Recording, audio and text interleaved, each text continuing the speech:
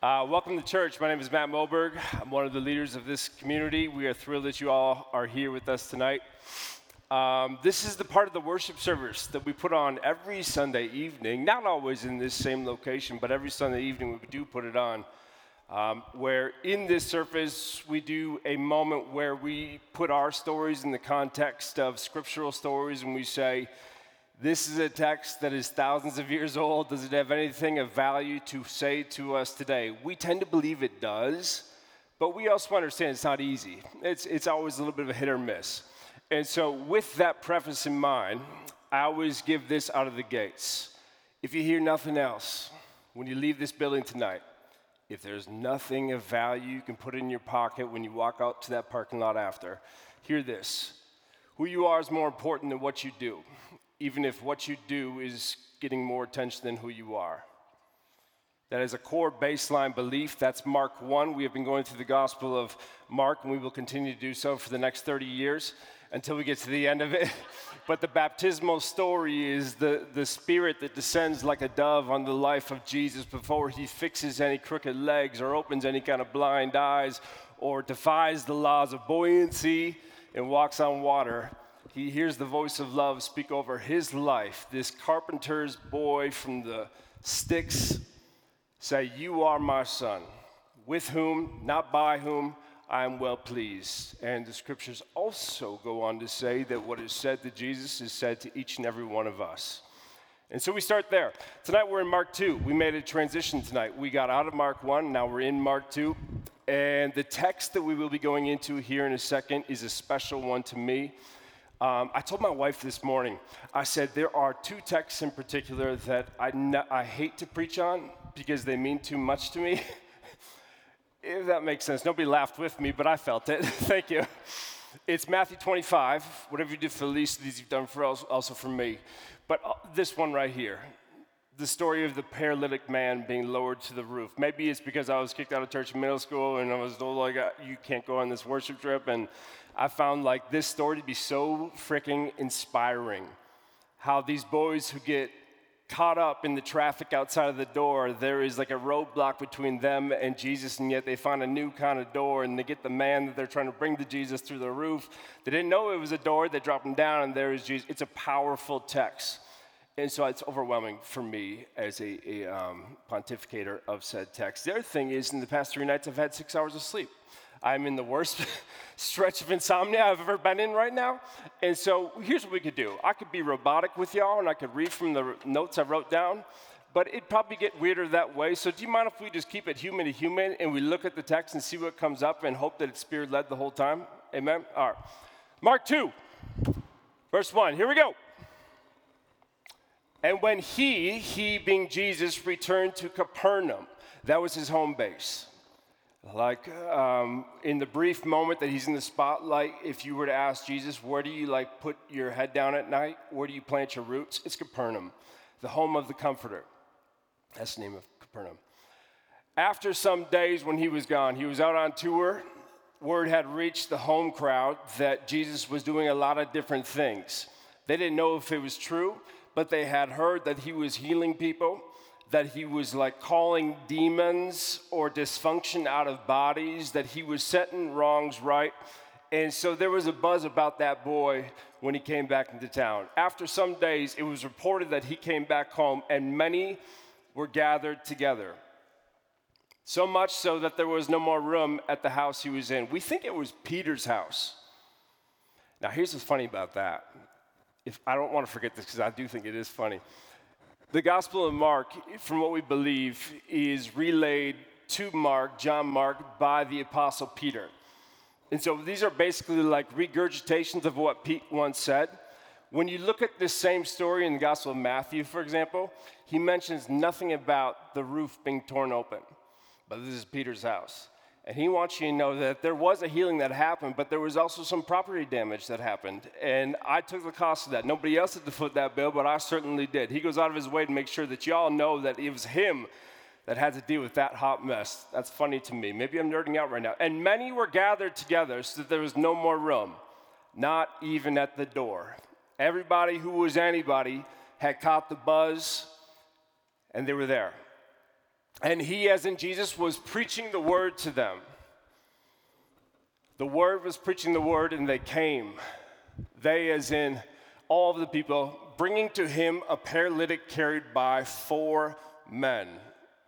Next slide. And when they could not get near him because of the crowd, they removed the roof above him. And when they had made an opening, they let down the bed on which the paralytic lay. And when Jesus saw their faith, he said to the paralytic, "You're good. Son, your sins are forgiven." You see how this, we're going to pause here, Patty, if that's all right. Thank you so much. I was waiting for that green light. That means a lot. Thank you. This text always jumps out at me in 10,000 different ways, but don't miss what was just said by John Mark. They are carrying this paralytic man on maybe we think a bed, a stretcher, a mat, something of that sort. They heard that the healer is back in town. They do not know if the rumors are true. They don't know if Boy Wonder can actually fix this man's feet. But they heard a true story, and as they're waiting to hear what he had to say, they see a paralyzed man on the side of the road, and other Gospels tell us there were 4 of them. They pick him up, they carry him there. There's congestion at the door. There's a traffic jam of sorts. But they create a hole in the roof. And it says, when Jesus saw their faith, he said to the paralytic, "Son, your sins are forgiven." That's interesting to me because a lot of times in Jewish thought at this particular moment in time, if you were sick, the idea was you didn't have faith. Had you had faith, you could get yourself a fix. Had you had faith, you wouldn't be such a hot mess. If you were sick, you had done something wrong. And so to counter that, if you were faithful, you might find something right. But the text just said right here that Jesus looked up at this unwanted window that was now in the roof. And they saw this human marionette being lowered to the ground. John Mark says that when Jesus looked up and he saw those boys on the roof, it was their faith that compelled him to heal this man's feet. It was their faith that impacted his formation. 2,000 years removed from the story at hand, but it does still make you wonder, is it possible that your life has an impact beyond the confines of your life? Is it possible that your example, it extends beyond your mere existence? That there is something about how you do what you do, how you step, where you step, how you live, all of it, it has dividends even if you yourself cannot discern it. What does your faith have to do with my formation? What does your impact have to say about who I will become? I told Lauren about this moment this morning. Yesterday morning, we had one of my Rules players over for breakfast, and it was wonderful. Him and his wife came over, and we had a blast. It was wonderful. But somewhere over the cinnamon rolls and the third round of coffee, my kids came in and they said, "Hey, will you come out and play kickball with us now?"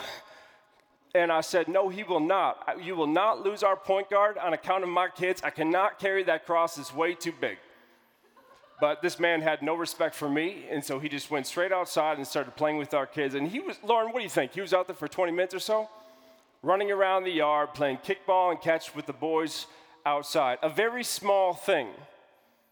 Little effort involved in that. I don't think there was one bead of sweat on his forehead when he came back in. A very big deal to my boys. A very small investment. A very big return for my kids.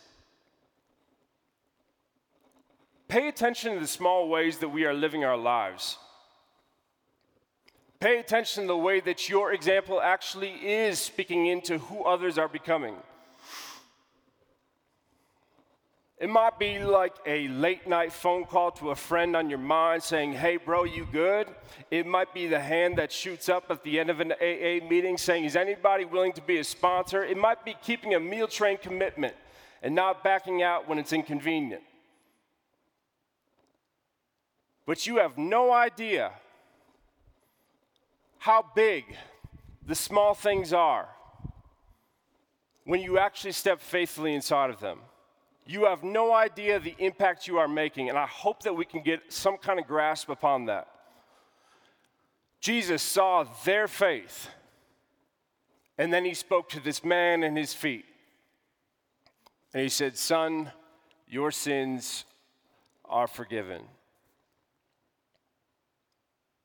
This story, if we're not careful, it can easily become about a paralytic man in the city of Capernaum, somebody who's been paralyzed his whole life. And what I've seen dangerously done, abusively done, is that people will make it sound like this is the outcome of any kind of healing program. You do this dance, you say that prayer, you make this move, and all of a sudden you're good to go. But that's not true. I know so many people with ailments, physical limitations, addictions, where it's not as easy as subscribing to a 1-2 step in some kind of religious program to set you all of a sudden free from all of your habitual problems. That's not how it works. To further it, Jesus actually goes out of his way later in Mark to say, listen, all the miracles that y'all saw, like we did a lot of good things in here. I really hope you didn't think they were about the things that were done. I hope you look past the event to get to the meeting. Not just the story, but the substance. What was the thing behind the thing? It's not outrageous for us to look at a moment like this and not just go, "That's amazing, Jesus, round of applause, standing ovation. You healed that man, love it. Son, your sins are forgiven, get up and walk." That's not what we're supposed to do. According to all of the Gospels' collective agreement, like we are supposed to look at moments like this and ask what they mean for people like us. And so when I think about this, I can't help but think also about Matthew 11, where Jesus doesn't just talk about this man, he talks about the city of Capernaum, where he talks about them as a paralyzed people, about a people who do not respond to the moment at hand, a people who are physically, spiritually, emotionally limited by their own circumstances, by the oppression of the empire, by their own sense of diminishment. And they cannot rise up. And so as much as you want to look at this moment right here and see just one particular man in history who was stuck on top of his mat, do not do it at the cost of seeing how you might be stuck on your own. How you might be also building up these different structures and systems that compensate for your own limitations. I think this is the thing, when I started to break it down and think, like, what is it about this text on this particular week? 10,000 different ways this story is spoken into my story, 10,000 different ways this thing continues to yell at me. But for whatever reason, this week in particular, it was that. Matt, how are you stuck right now on a mat? Oh, that felt weird, actually. I didn't say that out loud when I was thinking about the sermon tonight. How have you built up a system to comfort your dysfunctions instead of confronting them? How have you tried to accommodate your own limitations and completely dismissed who you are as a child of God? We don't know how long this man was on a mat, but I will tell you one thing. If he was a grown man, he was heavy to carry for 4 little boys. You might not connect the dots there, so let me lay it out plainly. For me, when I thought about that text and I thought about how long you've been building up systems to comfort dysfunction instead of confronting dysfunction, I couldn't help but think about, but I've tried. These guys all tried.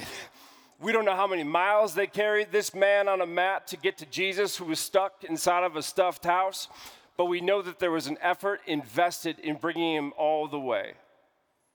They saw a man who needed a healer. The healer was inside of a house. They figured A plus B equals C. Let me get these guys.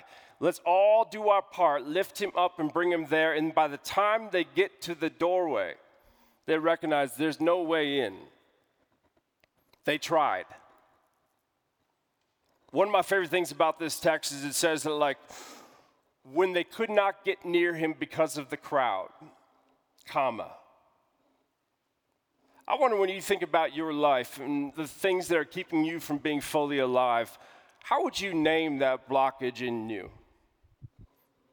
Obviously, for them, it's the crowd. What is it for you? Is it debt? Is it heartbreak? Is it betrayal? Is it that hope that you had held on to for a very long time and you found out it wasn't going to come to be? What is keeping your life from being fully alive? What is keeping you from connecting to the source of all things? For them, it's the crowd. And one of the most tragic stories that I've heard 10,024 times in the recovery community in particular, but I've seen it also elsewhere, is so many people will say, we tried, but something was in the way, and so here we are. We gave it our best shot.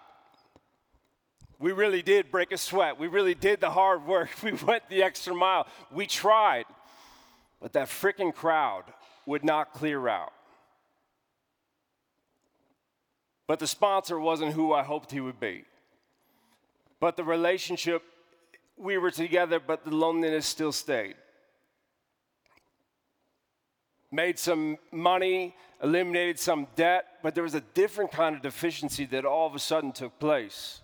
We really did try.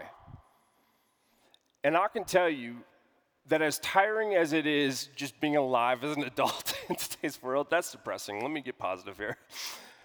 But as exhausting as it can be with the Monday through Friday, the day in, day out grind, the asks on you, the responses to them, everything, kids, time, whatever. There are few spaces in my life where I am as tired as after I really did try. Like, it's one thing to go like, not now. I'm gonna punt this thing till later. I'm gonna put off for tomorrow. I know it could be done today, but just not now. I'm gonna rain check that thing. I'm not pretending what I don't know. I know what I need to know. I know what I need to do. I know where the change needs to unfold in my life. It's different than that. This is like, I know where the change needs to happen in my life, and I'm going to do something about it. I'm going to actually leave my house. I'm going to show up in that meeting. I'm going to say yes to that question. I'm going to move in this space. I'm going to connect with new people. I'm going to show up at church. And yes, I'm an introvert. Yes, I'm scared of relationships, but I'm still going to join a small group because I do believe that's healthy. I'm going to try. There are a few places in my life where you get as tired as when you really do try, and it's very trying. It doesn't actually work. You're still a hot mess. What's interesting to me about the Gospel of Mark is he talks about faith 4 different times. And each of the times that he talks about it, he doesn't talk about it as like an attitude or like a system of beliefs. He doesn't talk about like here's how we see the world. Here's the platitudes that we put on our days. This is what our refrigerator looks like, how we knit our pillows at night. No. When Mark talks about faith, he is talking about activation. Every single time Mark talks about faith, the 4 times he does so, he talks about people who thought one thing and then they did something else. And that should be the loudest question that hangs over our head when we get to Mark 2 and we hear Jesus looking up at the unwanted, unrequested window in the roof and seeing these 4 boys and being so compelled by their faith that he heals this man's feet. What was it about their faith that compelled them to move into action on behalf of this man's feet? These guys get to the door. They recognize they can't get in the door. I would go home. Most of us would go home. They say, hey, that's a roof. And if faith really is the substance of what we can't see but what we hope for and long for, if that's what faith is, we move on behalf of what not is present right now but what we believe should be and could be. Everybody else that's surrounding this house with an ear pressed up against it, they might just see a roof on top of the building. But if you look a little bit closer, that could be a door. They move on top of the building. They go around the back side of the house, they climb up to the top, they break a hole through, and they lower the man to the bottom. And one of the first things that Jesus says to this man, who Mark wants you to pay attention to, the fact that he wasn't brought here by dad or mom or brothers or sisters. He wasn't brought by family, he was brought by friends, maybe strangers, maybe. To this man who had no family that was present inside of that room, he says, "Son, your sins are forgiven." Which on one level is confusing, right? Because they lowered him onto the ground because of his feet, not because of a need for forgiveness. Everyone else is staring at his feet, and Jesus goes straight to his spirit. Jesus goes straight to, it's almost like the way that Mark tries to tell the story, he wants us all to understand that it really, truly is not about this particular man who had a physical limitation. Each and every one of us are on our own kind of mats, the little mats that we live on, the systems that we create, the structures that comfort our dysfunction instead of confronting the things that we know we are called to confront. The first thing Jesus says to this man with a paralyzed body is, "Son, it's okay. You're free. You don't have to live with that burden of guilt of what you did or did not do. You're not some stranger that just collects the dust of people who walk by you. You're not just a number in Capernaum. You're not just a wallflower. You're not just some washed up what could have been, should have been, but wasn't. You're not just an addict. You're not just a mistake. You're not just a forgotten individual. You are a son. You are my child. You are a daughter. You are my child. And your life matters so much more than living just on that mat. And so get up and walk." That is the most powerful, most beautiful thing. And obviously, it sets the religious establishment on fire. They start looking at Jesus with all kinds of cross eyes. But before any kind of theological argument gets off the ground, this paralyzed man, this once paralyzed man, gets up first. He takes his mat and he walks out of the room into what's next. We don't know what's next for him. The man who has no name is suddenly reminded who he has always been. Do you know who you are?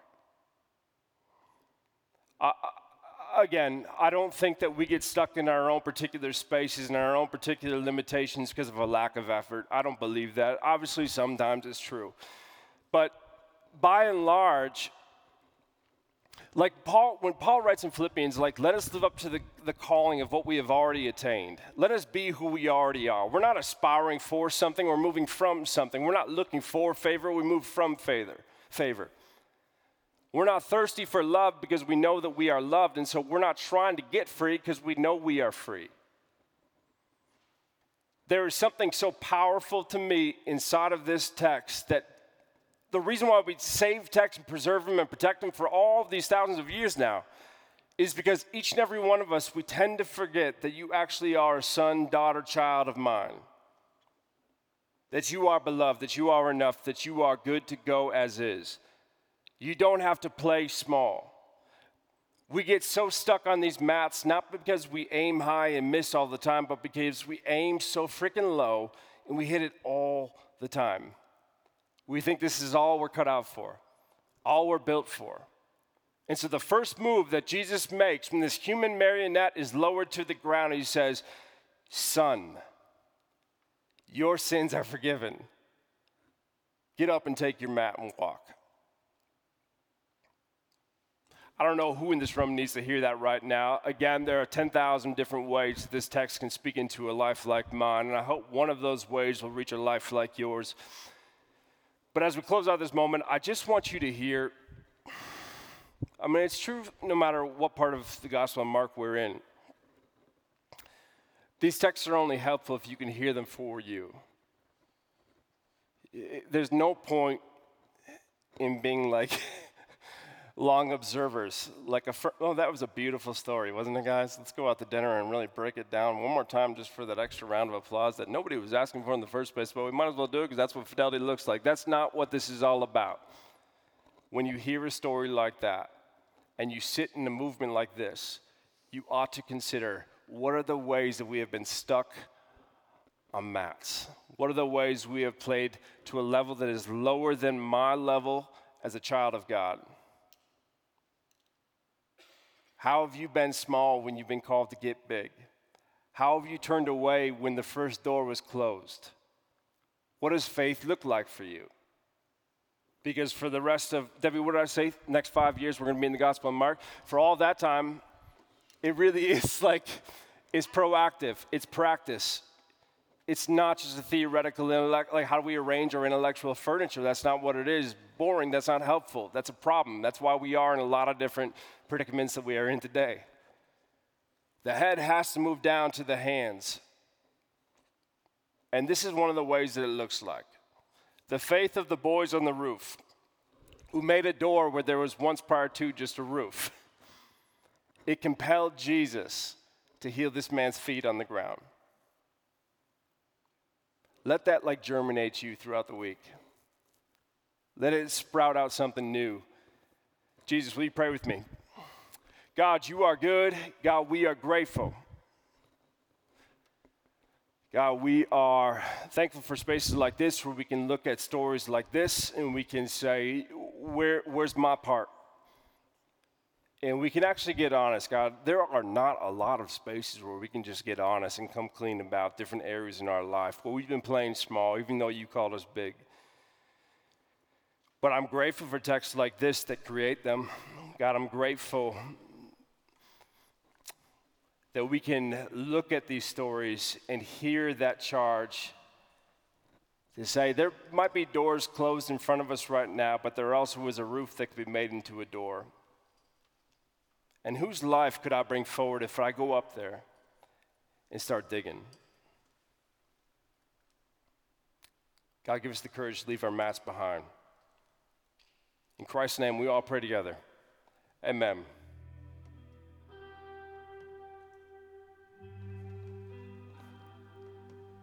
Man, I was just thinking right now, like the challenge of telling a community like this to get off your mat and live big instead of small is really hard, because I'm looking out here and I see Maggie Keller right here, who was at one point led to believe that she couldn't preach because she is a woman, and yet she lives into that spot so beautifully. I'm looking at people out here who were told that they would never get clean or sober, and yet they have months on end now of streaks intact. Shelly Paget, I looked at you earlier and I was thinking about you and Doug and all the hits you took to create Solomon's Porch and create a space like that. Like, we stand on your shoulders. I could go on and on. Man, it's freaking beautiful, really. And I think about my dad, who I saw just walk down here. And one of the best gifts my dad gave me that rings in my ears with my kids, with my life, is every time we would go out and we'd go to a party or something like that, and it'd be, you know, one of those crazy parties. Not me, my brothers, obviously. My dad wouldn't say, like, don't do this or don't do that. He would grab us by the shoulders and say, remember who you are. Let me remind you quick of who you are, and then we can get on our way. Friends, no matter who you are, what you've done, who you love, or what you've lost, where you've gone or the places that you have stayed, please know that there will always be a seat here for you at the table, because you, as is right now, are a beloved child of God. And beloved, you belong. Go in peace. Be big, not small. Enjoy your week. We'll see you next Sunday. We love y'all.